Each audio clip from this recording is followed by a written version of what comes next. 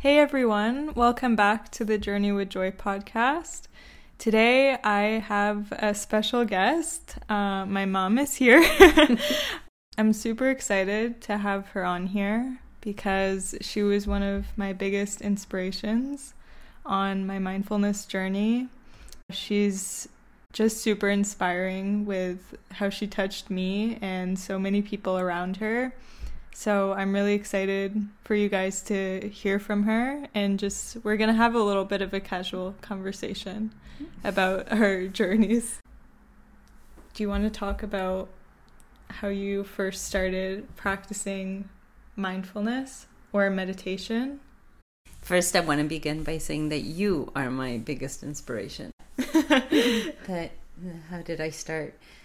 I guess I kind of dabbled with it when I was in my teenage years, kind of just reading about, mindfulness and meditation. But it was all so very kind of out there and not tangible for me. And I think I really came into it after I had I was diagnosed with cancer. And I think that's where I really understood how disconnected I felt from my own body. So wow. I started doing a variety of different things. One, I tried, Jungian, a Jungian analyst, but that really didn't sit well with me. The whole even mannerism of sitting one in front of the other and so composed, and it was just so I felt more frustrated than liberated, and it didn't benefit me. Like you felt kind of forced, like somebody was forcing you sort of to talk about things that you didn't really feel the need to talk about. Yeah. Kind of. Yeah. And, and I don't want to in any way put down this form of therapy, because I know that there's wonderful therapists out there. So, yes, of course. And it works for many people. And so I'm not here to put it down in any way. It didn't work for me personally. And I understand why it didn't work for me. I really felt like I needed to move my body and to start really feeling a connection with my body. Because through my years, I think I was really holding in a lot of emotion that I was never really able to express. And so I really felt, for example, like locked in my throat and in my body in general.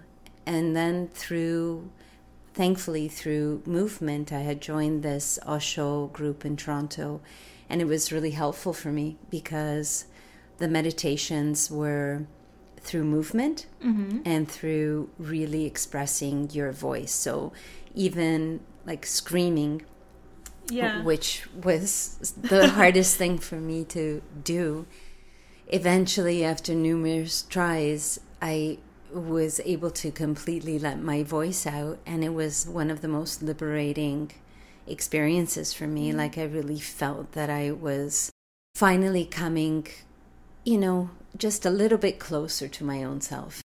Before, when I was kind of reading about meditation and yoga, and it was always like, oh, come to your breath and understand, how to breathe. And I couldn't, it was like so abstract for me. Like I couldn't understand how that concept of how just breathing, it did not relax me. And I could never even complete a full breath. Like I felt really, my breath was really shallow, and I couldn't, allow it to enter throughout my whole body. So I was just frustrated by it. So I think through the movement sessions that I did, and releasing and allowing your body to shake and kind of feel vibrations, and allowing those vibrations to allow emotions to come out, flow was how I started connecting with my body and with my feelings and with everything better around me. That's so beautiful. That's such a beautiful liberation that you got to like connect with your body in that way. And I just think it's so special how people come to their journey on different ways, and how you like connected to joy and by feeling your body releasing what you needed to through movement. Is there like, for example, something in your movement class that they would make you do? Like they would make you shake? Yeah, kind of so vibration was a big component.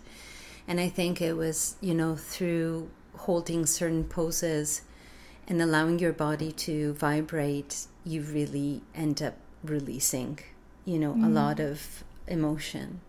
It's just allowing whatever emotion that comes out to come out, and in a very safe environment. So, every time the setting, I knew that I was in a very safe place with very loving people. So it was easier to allow myself to do that. Do you feel that being around a community of people that were also willing to just be super like raw and authentic and open, do you feel like that helped you more than it would have if maybe you started your mindfulness journey on your own? Yeah. Yes, I think that, practicing within communities that, are kind of going through the same journey, it really helps you to come more into that space, and kind of hold that for yourself. At the same time, I think I'm really amazed on how you came into it, I think, I know you talked about it in your first episode. It still like really touches me and amazes me on how, because you came into it on your own. So did you. Yeah, I did too. You totally did. Yeah, I did too. You were actually like a super big inspiration for me for the first time. Like when I would go to workshops with you, I was super young. I was like 8 years old. But for some reason, I appreciated like the peace of feeling so supported and loved by people that were also just like, yeah, this is the human experience. And like sometimes we have bad days, but it was so normalized in a way that was like, but that's okay, So I think I really valued that at the time. And even though I was really young, I think like it gave me my first glimpse into what feeling lighter means, that like you can just be here and have like a frustrating or bad day or a rough period of time, but as long as you acknowledge it, just feel it's the human experience, and if you just acknowledge it, you can feel lighter than you were before. And I think that was super special for me. So yeah, you were definitely a big inspiration for me. It's interesting how you came into it through movement, and I needed like complete silence, but you needed to move. It's just interesting. Yeah, because I think through life we're always taught, kind of composure and to compose yourself and to kind of move forward and get on with it, So I think for me there was this real need of move yourself physically to be able to move that emotion out, that I really needed. And that's thanks to also a dear friend of mine, Dine. Yeah. She's the one that really talked to me about Osho, and she thought it would be extremely beneficial for me to try it out. And she was right. Yeah. I was able to come to peace with many things that I was, whether I was holding in anger or, resentment, or I really was able to come to peace. Yeah, that's really amazing. But I still find it a struggle, in day-to-day life, because, when you when I work. I mean, I do get stressed out. So I am now, like you were saying, that you were longing for silence. I really long for that. Like there's moments where I really need just complete silence. Like there's just too much noise, around. You were telling me that you used to walk a lot. Like that was a really big part of your journey, was kind of like walking meditations and just walking outside in nature and just letting that be like your form of meditation. Yeah, that was something that I think my mum and my dad really instilled in me, ever since I was really young, like 2-3 years old. We would go on long hikes in the mountains and we're by the sea, and that was something that really stood by me for throughout my life, and it's still really present with me. I love walking, and actually when I did get sick, I walked every single day, for an hour, and that really gave me an incredible force and energy.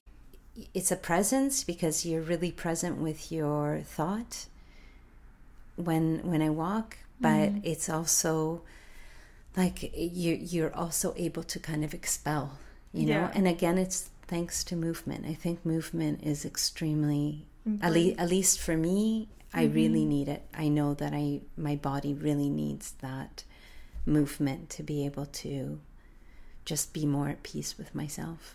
That's really special. Yeah. Like, for example, you tried Kundalini with your Osho? Not with Osho, no. No? Just through doing yoga, I did do some Kundalini, but again... Was that different than this movement?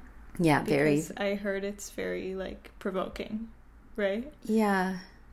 It's very different, and I think at the time I was doing it, again, it was almost too slow for me, so it didn't resonate at the time that I was doing it. It didn't kind of give me what I needed. Yeah.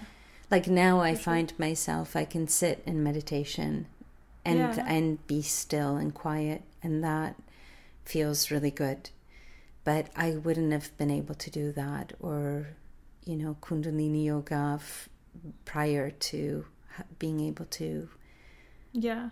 I needed to release things that were that I held within my body. Yeah. Yeah. I remember reading something about bioenergetics. Yeah. Where it's like, if you hold a position for certain periods of time, it helps you just like release what you need to, and then just kind of like come into peace by being present. Yeah. So in a way, it's like you're present through the movement, just like you would be present through a sitting meditation. Yeah. It's wonderful. It's really wonderful. Do you have any words of inspiration, like just in general, that you would give to somebody that wanted to start inviting more mindfulness into their life or peace? I think it's wonderful for anyone that is wanting to invite that into their life. And I think it's also really be kind to yourself, because I think we are really unkind to ourselves. I think, to not be ashamed in any way of whatever it is that you're feeling, and to be able to express that. If you really have this feeling of needing to connect, find a way to really do that. That's really special, yeah. It's interesting that you say be kind to yourself and be compassionate to yourself, because I just did a research presentation recently on mindfulness in children, and they say that when children are at a very young age, it's super important to teach them to be loving and kind to themselves, right? When emotions come, because usually, like, I just learned this now at 20, but sometimes when you have a strong emotion, that emotion, like, overtakes you. So it's important to have that element of self-compassion and self-love within yourself. Kind of like you're giving yourself a pat on the back, like, you know, it's okay, man. Like, it's okay that you feel anxious. I love you and I'm here for you. It's kind of like you're saying that to yourself when you're there for yourself in whatever practice you engage in. Yeah, it's really important that you say that, Chiara. And I think one of the most incredible meditations that I have done is going into your inner child. Yeah. Like both as a meditation form and through the work I did with Osho. It's like going to that inner child and kind of like taking yourself by the hand and holding yourself and just, you know, being kind and present is one of the most incredible things that you can do. Mm-hmm. And I think it's so important for everyone. Yeah. Yeah. Well, thank you so much. Thank you for talking. It was a really beautiful conversation. Thank you. Thank you.